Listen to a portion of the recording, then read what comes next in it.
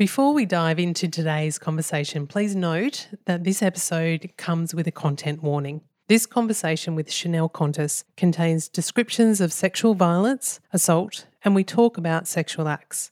Parts of this conversation may be distressing for some listeners. The statistics Chanel shares are confronting, which is why she has made it her mission to drive a conversation and to impact policy change in this country about consent education. We can't talk about consent without talking about what consent is not.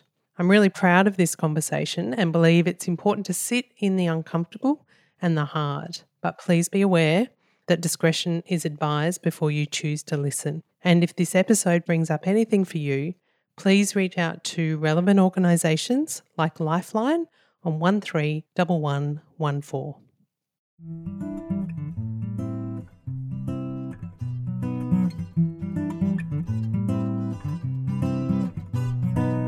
I'm Ali Hill, psychologist and host of Stand Out Life, a podcast dedicated to exploring what does it take to live boldly amongst the busyness and the change around us. Chanel Contos founded Teach Us Consent, a campaign that mandated consent education in Australia. In order to achieve this, she worked closely with politicians from across the political spectrum, including prime ministers.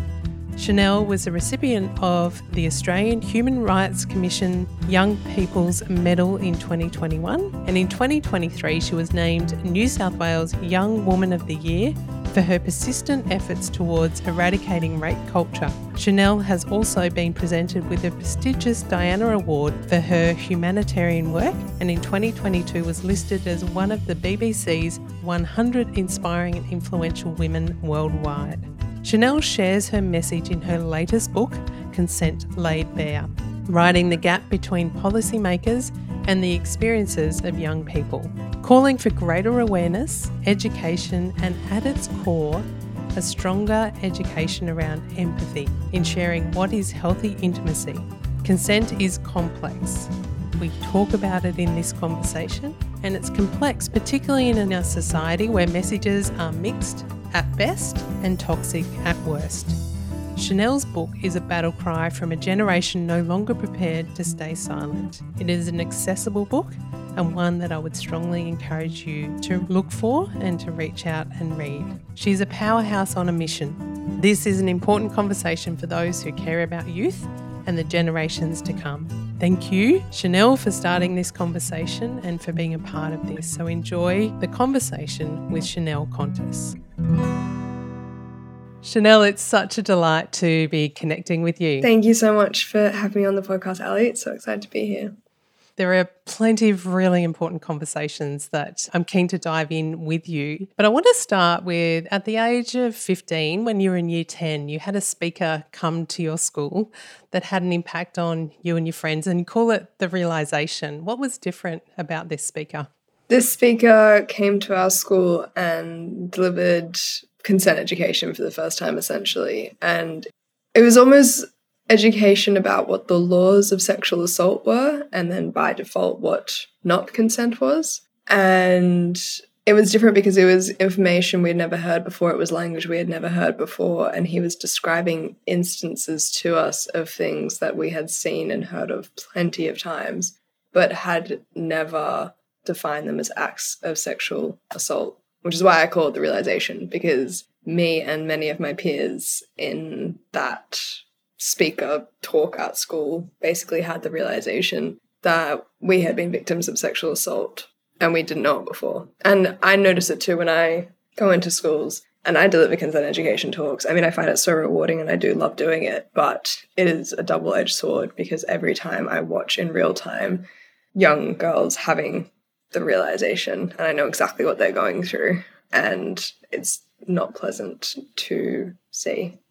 What was some of so prior to the realisation, and what do you see in real time in terms of how those acts are interpreted, summarised, seen as it just is what it is? What's some of that realisation that happens in the moment? Yeah, I think the biggest things for my peers, and then also when I speak to other young people, what seems to really land and shock them the most is things like forced oral sex counts as an act of sexual assault or rape.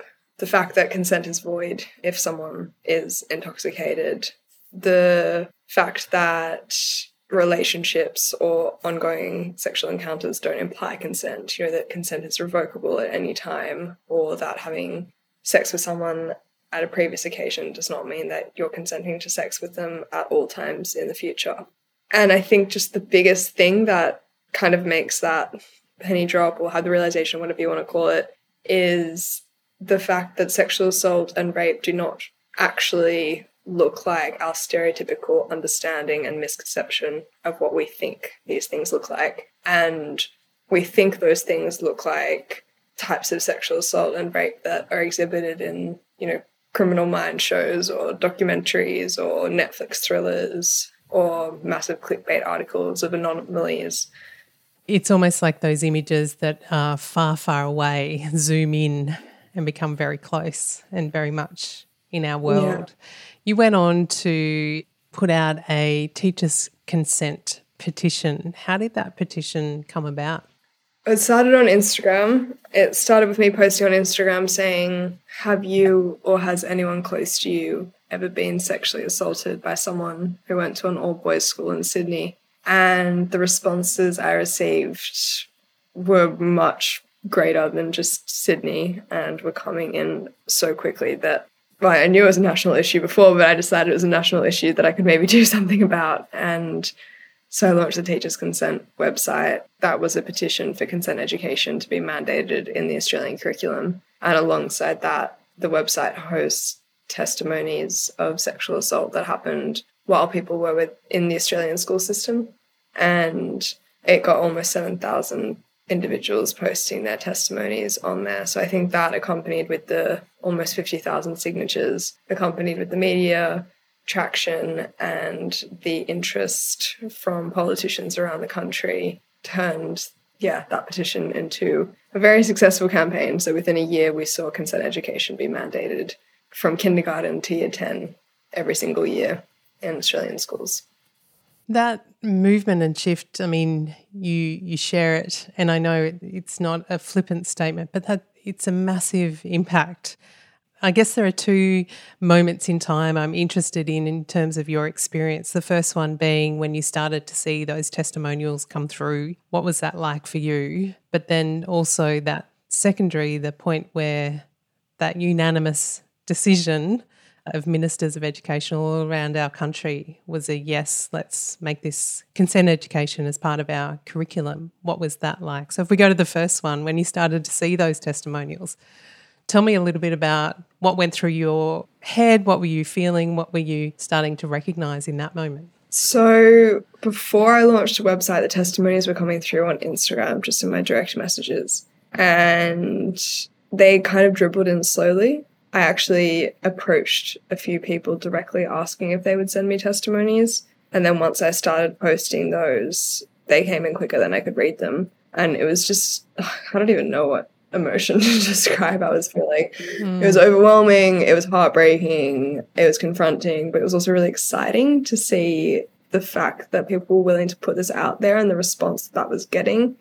It was a lot, basically. It just happened so quickly. Yeah. And I mean, I'm sure I say that we had almost 7,000 testimonies on teachersconsent.com, but that doesn't even count the thousands that came through on my Instagram messages and the hundreds, potentially thousands that I didn't even read or missed because so many were coming through I couldn't even click on all of them. And then that second moment, it's actually quite funny. It was actually kind of anticlimactic because I found out before I was allowed to tell anyone.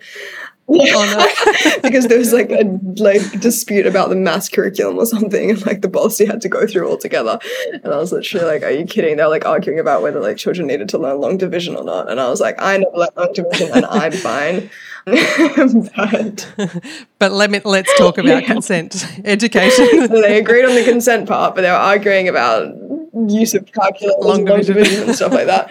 So, but they did reassure me that it was going to be happening. I wasn't allowed to say anything. And then, quite funnily, it accidentally somehow got slipped and someone said something about it and said it question time or something. And I saw it and I was like, ooh. And then the government was like, yeah, okay, go ahead, celebrate. So then we got to have a big moment. And yeah, that was just incredible to finally just all those people who probably, they may have put that testimony in a year before and kind of forgotten about it, or they may have been following along with the campaign. They may have seen an article about it the year before and then not seen it again. And then just to have this full circle moment, it was pretty much exactly a year later to say, like, especially to those people who posted a testimony and also the people who signed the petition, you so selflessly put such an intimate moment of your life out there on a public forum purely for the benefit of future generations and what a potential benefit. And that's come through and that actually worked. I think it was just so nice as well to see that disruption of power from, the way our country is run. Pretty much all decisions get made in Parliament House. And obviously, ultimately, this was a decision that was made in Parliament House. But the fact that it was 50,000 people from all around Australia saying they wanted something to happen and it actually happening. Yeah, petition feels like, I know they're obviously around a lot, but it does feel a little bit old school, doesn't it? The fact Yeah, it does. It does. But even as you're saying that, there's something about the invisible or the conversations behind closed doors can have an impact. When they are combined, and there's something quite extraordinary around that it was this kind of grassroots conversation. Because it's one thing to have a realisation, it's another thing to talk to your peers, put it onto your own Instagram account with the people that you might know. What is it that drives the activism and the advocacy for you? Where does that drive come from? I think initially, when I very initially posted on Instagram, that drive purely came from anger. I wish I could say something like more impressive or inspiring, but I was literally just really pissed off at the fact that it basically came down to the fact that I didn't think that the boys who sexually assaulted me and my friends when we were younger know that they've done that, because I still don't think they understand what consent is. Well, I do think they do now, but I didn't think that they understood what consent was then. And that felt unfair, that we had to live with the fact that this had happened to us and they don't even know that they did it to us. So I think injustice and anger drove that. And then now I think I just feel motivated by, it just seems the widespread sexual violence that is experienced in Australia, especially among youth, just seems so unbelievably preventable. And I say unbelievable because it's unbelievable that we haven't prevented it yet, given the fact that we know exactly what we need to do. There's evidence-based, there's research to talk about how we can change attitudes, how we can change beliefs, how we can change behaviours around these acts. So why aren't we doing it? So it only makes sense to try as hard as possible to see some sort of change happen in that space. Yeah, the preventability adds or compiles to the frustration and the anger that kind of sits behind it. You have beautifully put this into your book, which has come out, called Consent Laid Bare, which is really incredibly accessible conversation for all of us, boys, girls, men and women, to talk about consent. It's a complex issue. It's a tough issue, but a really important one. When you say the frustration of it being preventable, what is going to prevent and change? What benefits and gains does consent education provide, particularly for our youth? I think that, again, going back to that notion that we hold a stereotypical understanding of rape that is, generally speaking, quite, if you ask someone on the street, what does the word rape mean to you? What does that look like? They're probably going to say something about, an attack, a stranger, violence, being in an unsafe location late at night, your phone being out of battery, not telling your friends where you are, all of these sort of things that we consistently as women try to avoid. And I'm not saying that those types of rape, I'm not saying that doesn't happen. It does, and it's devastating how often it does happen. But the vast majority of sexual violence occurs, well, I believe, the way that I can continue to navigate the world with a positive outlook is by believing that it is perpetrated out of a lack of understanding of consent, out of ignorance, due to a poor education and due to societal norms. So the most likely demographic to sexually assault or rape someone is a 15 to 19-year-old boy. And I don't think that 15 to 19-year-old boys are bad people or want to intentionally hurt people. I think that 15-year-old boys have gotten almost all of their sex education from pornography from a very young age, most of which is violent towards women or degrading towards them, almost all of which will never exhibit any form of consent and will not address any form of female sexuality or pleasure in that experience, therefore centering men in sexual encounters and their sexual satisfaction as paramount to the situation. And that's where I think consent education can come in and change things. We can explicitly talk about these things. We can say, no, you need consent. No, pornography is not a real or healthy depiction of what these things are meant to look like. We can say that without consent, that is an act of sexual assault or rape, depending on what jurisdiction you're in, what the law calls it, because young boys know that to be bad. We know what laws are. We know what that means. That's to be bad. But the way that we have normalized acts that do count as sexual assault or rape have meant that they are perpetrated out of ignorance, basically. And that not necessarily associating it with a criminal or a legal concern, which is such an important part of the education. Consent is, and you talk about in the book, that it is a complex thing to define. How can we best start to think about or understand what consent is? And maybe that's best done through what consent is not. Well, yeah, I guess the book goes a bit theoretical about, what is consent, what's not consent, because it does take a look at, if we're thinking about how dictating the patriarchy is and our behaviours and desires and wants, where can we actually separate the line between our true desires and our desire to satisfy our sexual partner? But yeah, I think you need to read the book to get I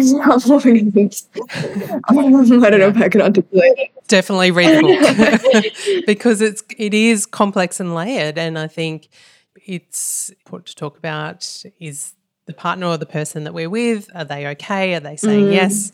But it's more complex than that. It is. It definitely is. But I think that I had to summarize it into a sentence to define consent and how to exhibit consent in a healthy way.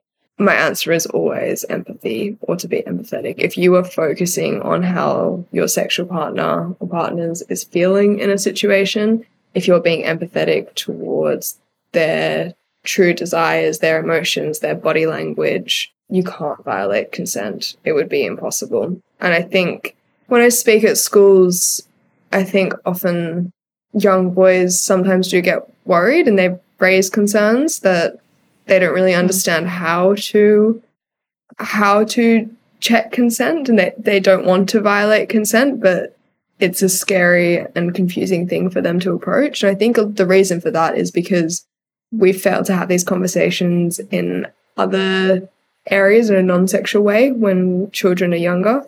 It's a really good way to kind of like set things up for young people, with holding hands or like giving them a kiss or, playing with toys, brushing their hair, like all these different things are times where we can show our children how easy it is to ask for consent and accept no when consent's not given. But I think, again, with like when speaking to young boys, to make sure that they don't get worried about these issues, it's basically you're not going to accidentally violate someone's consent if you care about that person. And it's just as simple as that. Yeah, the empathy being at the core of it, and you talk about awareness, so understanding and having empathy as well. I even talk about that the lack of education is just as much an injustice to boys as it is to girls, for men as it is for women, and how important that is. So, thank you for sharing, because I think that's a really vulnerable thing to be asking, but such an important question for them to have a safe space to be able to navigate scenarios and situations. Do you find that in the education and the sessions that either you deliver or in the consent education training? Yeah, definitely. I mean, as you just said, I truly believe the lack of education that we give around consent, sexual assault, respectful relationships, whatever you want to call it, is such an injustice to our young men. They want to be having healthy and happy relationships, and they deserve healthy and happy relationships. And the behaviors that our society have normalized means that in almost all cases, when someone is violating consent by accident, it is going to be a young man. And that would be a horrible thing to have to live with, especially because, most men are good people. Most men do care about things. So having this realization for them. I mean, speaking about realizations, yes, when I speak to young girls, they often, someone maybe starts crying or they start whispering to each other or like whatever it is, they're having their realization. You should see the faces of the young boys when I give this content to them. Tell me, what do you notice? I mean, some of them go like as wide as it goes. Some of them look out the window blankly. Some of them freak out. Some of them nudge each other. Some of them look down at their knees. Some of them just look at me in like pure shock. And a lot of them ask questions. I mean, I've had some of the most honest and vulnerable questions come from young men versus young women in these sort of sessions. Because like I said, I believe humans are inherently good people. I believe they're inherently good people and they don't want to do anything wrong. And a lot of young people desire intimate and safe relationships. So when someone is up there explicitly talking to them in a way that means, we trust you to be able to ingest this content. I know I'm obviously older, but it feels a bit more peer-to-peer than kind of some of their older teachers. I think they're appreciative of that. And I think that it just shows how much more we need to have these conversations with them, because the thing we're competing with is pornography. I mean, like a massive backlash is the wrong word, but like, I guess counter argument for having these sort of conversations with young people is that they're too young to be talking about sex. We can't speak to them about these sort of things. And the taboo around the topic is such a large factor in why these sort of behaviors occur and don't get reported and people sit in silence around them. That shame around it for all parties. And the thing is, if you're a parent or an educator and you think kids are too young to be speaking about consent when they're in their teen years, they're almost definitely watching pornography, especially if they're boys, or they've definitely seen pornography. So the average age that a young person in Australia sees pornography for the first time is estimated to be around 11 years old. So, which is just heartbreaking to me. And most of the time it is accessed accidentally for those young people. However, again, if there is shame around this topic, do you think your child is going to come to you and tell you that they accidentally access this if they think it's something that they're never meant to see or never meant to speak about or never meant to confide in you about? So as we're trying to counteract this extremely dictating force of pornography, we need to be having open, honest, explicit conversations with young people about what healthy and safe relationships look like. Education's a really important part of that. As you mentioned before, parents also have a role to play. And not only are these really important conversations, but as I was thinking, reading the book, is that this can be education that wasn't given to parents as well. And so it can bring up a vulnerability of their own experiences, their own awareness, their own kind of understanding around sexual assault, violence, those sorts of things as well. So it's an incredibly vulnerable for parents, but so important for kids to be hearing and another place for us to be having these conversations. What encouragement would you have, aside from it's important to have these conversations, but what encouragement would you have for parents? I think your book is a really great accessibility tool to be tapping into for parents to access, whether it's some of the language, some of the questions, some of the definitions, some of the understanding. But what other encouragements would you have for parents to be stepping into these conversations that potentially might feel really hard, really vulnerable, but also really important?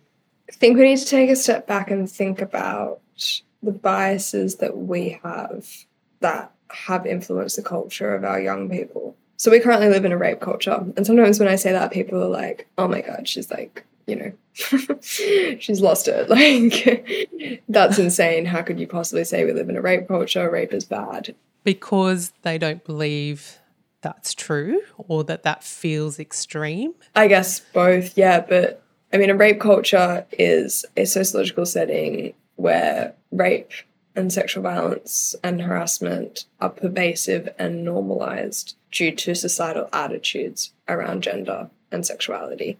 And the key word there is normalized, because these acts occur and no one thinks anything of it. If you're a schoolgirl, being wolf whistled by grown men in a car when you're at the bus stop is basically commonplace. In the workforce, rates of sexual harassment that occur in work are astronomical. We all know that. There's no denying it. 1 in 5 Australian women will be raped in their life. That is a rape culture. That means that we have normalized it, because that means that many, 97% of perpetrators are men. That means that many men think that what they've done is okay to do. And I think it's hard to think about how we've contributed to that culture, especially if we're not someone who individually has ever perpetrated violence against someone else, but all of us have contributed to or upheld that culture in some way. So like when I was younger, for example, I used to use the word slut all the time, like just very casually, unknowingly, just commonly. And often when I used that word, it was in reference to an act that was an act of sexual assault for someone else. And I didn't understand that in my mind. I was like, oh my God, she was so drunk, like what a slut. And she did that. And I think we just need to kind of take collective accountability about what that looks like, especially for parents, because as you said, a lot of them grew up without this sort of education. And there's just so many challenges to it because it's like so many parents will be victims of sexual violence themselves. So many parents will be perpetrators of sexual violence themselves. And denying either of those things is counterproductive to what we're trying to do, which is to prevent that to be true for the next generation. So I think it is just really complex. But I also do mention this in the book, although from a political perspective, I spend a lot of my time trying to, impact curriculums and policies around these sort of things. Ultimately, what is taught in a classroom will never really be fully good enough. We may be able to tell the legal definitions of consent, and we may be able to encourage people to have respect towards each other. However, the way that parents grow up their children is really what's going to change here. The conversations around the dinner table, the way they engage in, watching programs on TV about these topics together, all of these sort of things, the inherent respect that's towards women and other marginalized identities, that's kind of where the crux is. So yeah, I would really encourage parents to, reflect on their own bias before engaging in these conversations and not think of these conversations as a one-time thing. Think of it as something that you need to have with your child from until they're kind of an adult. Bringing awareness and empathy for ourselves as parents, but also to the conversation with our kids. One of the things you touch on in the book is really the difference between female sexuality, female desire, pleasure, and the way that is seen as a taboo, whereas male desires and satisfaction is often seen or taken as a given. How do you hope that this changes for generations to come? I think we need to remove shame and taboo around sex first and foremost. I think that taboo has significantly been lifted for men, but not so much at all for women. I think that we still have this pervading notion that sex is something that a man takes from a woman, that he wins when he gets, and that she loses out in some way because she's given in, she's been won over, whatever you want to call it. And I mean, we see that all the way from rom-coms to to the way our parents speak about these sort of things. Purity culture impedes kind of a lot of aspects of the world, especially in certain religious places.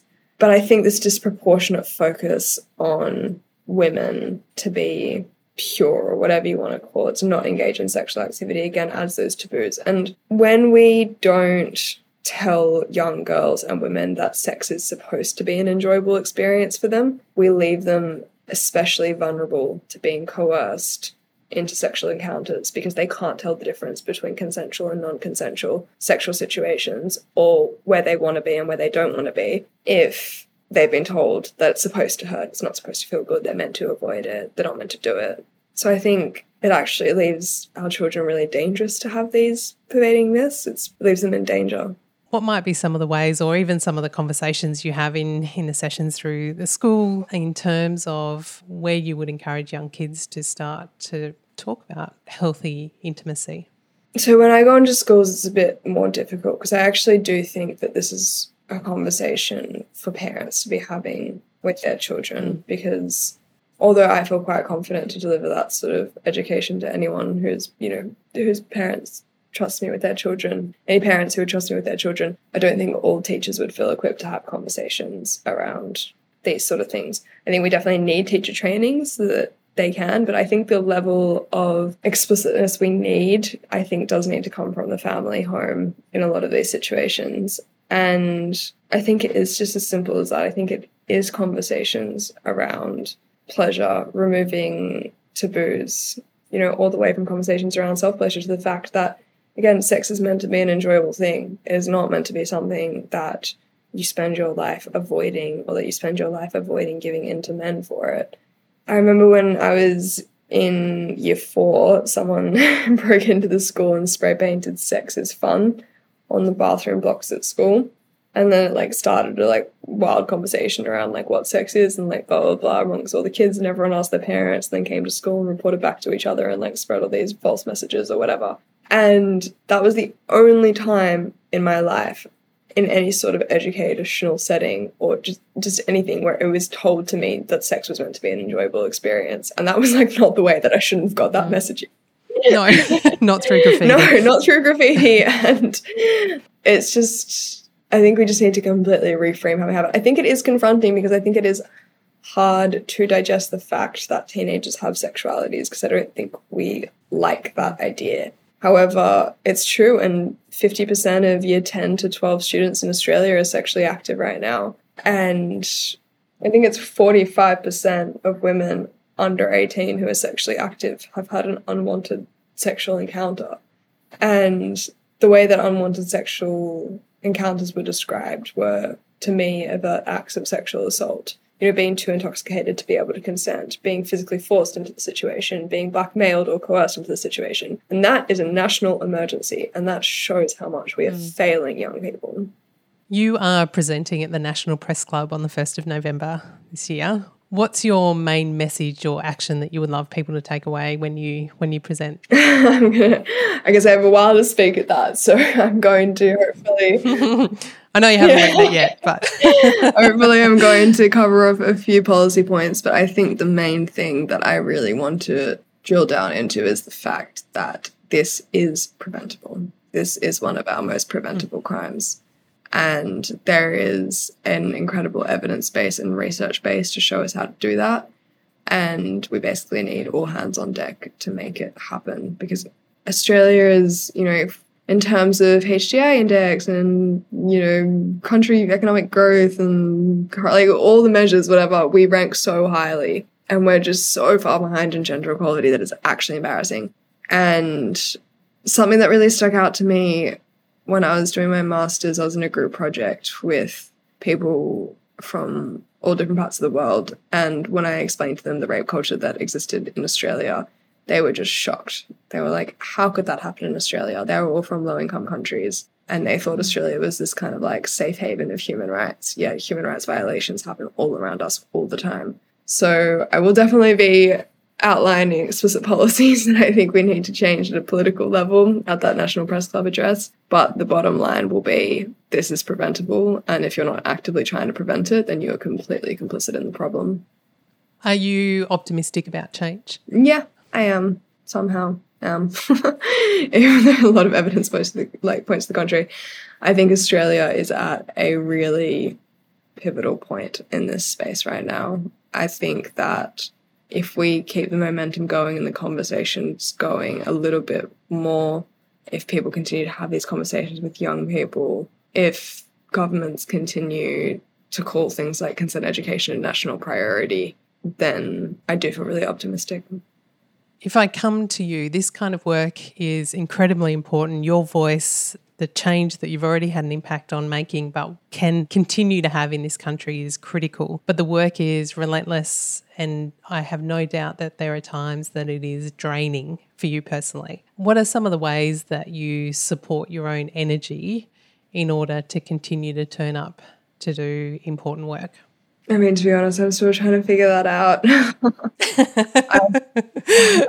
Occasionally get some sleep, probably. No, I have reached burnout once or twice where just, ridiculous amounts of sleep and almost getting in like a freeze state where I can't really do anything. And when I feel myself getting to there now, I just try to stop everything until I feel as though I can handle it again, because there's no point reaching that state because then you can't get anything done anyway. And unfortunately, this problem is going nowhere for a while. So, you know, resting for a bit doesn't matter. But I don't know, it's been really hard. And before I started this petition, I didn't even know what vicarious trauma was. And then I didn't know what was wrong with me. And then I basically found out that because I read thousands of testimonies of sexual assault within a few weeks, my body basically thought it had been sexually assaulted, like, I guess thousands of times.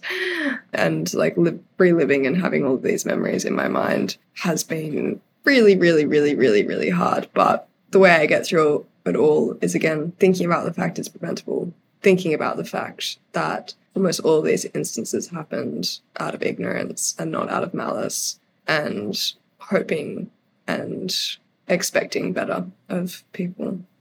Sometimes the bolder the action, the bolder the vision, the more important it is to be looking after our energy along the way. For anyone listening, I think that's so true, and thank you for sharing. I know it's hard, but so important to find these ways to look after ourselves and to come back to those kind of key purposes and changes that we can do. And I guess when I hear you say that, probably what comes to mind is more and more people having these conversations will help. What are some of the stories of change that you've heard that maybe encourage you to keep driving these conversations? God, so many. I mean, I've had women in their 70s message me saying they never told anyone about their experience of sexual assault until the petition. Like, you know, some of these people sat on it for 50 years more.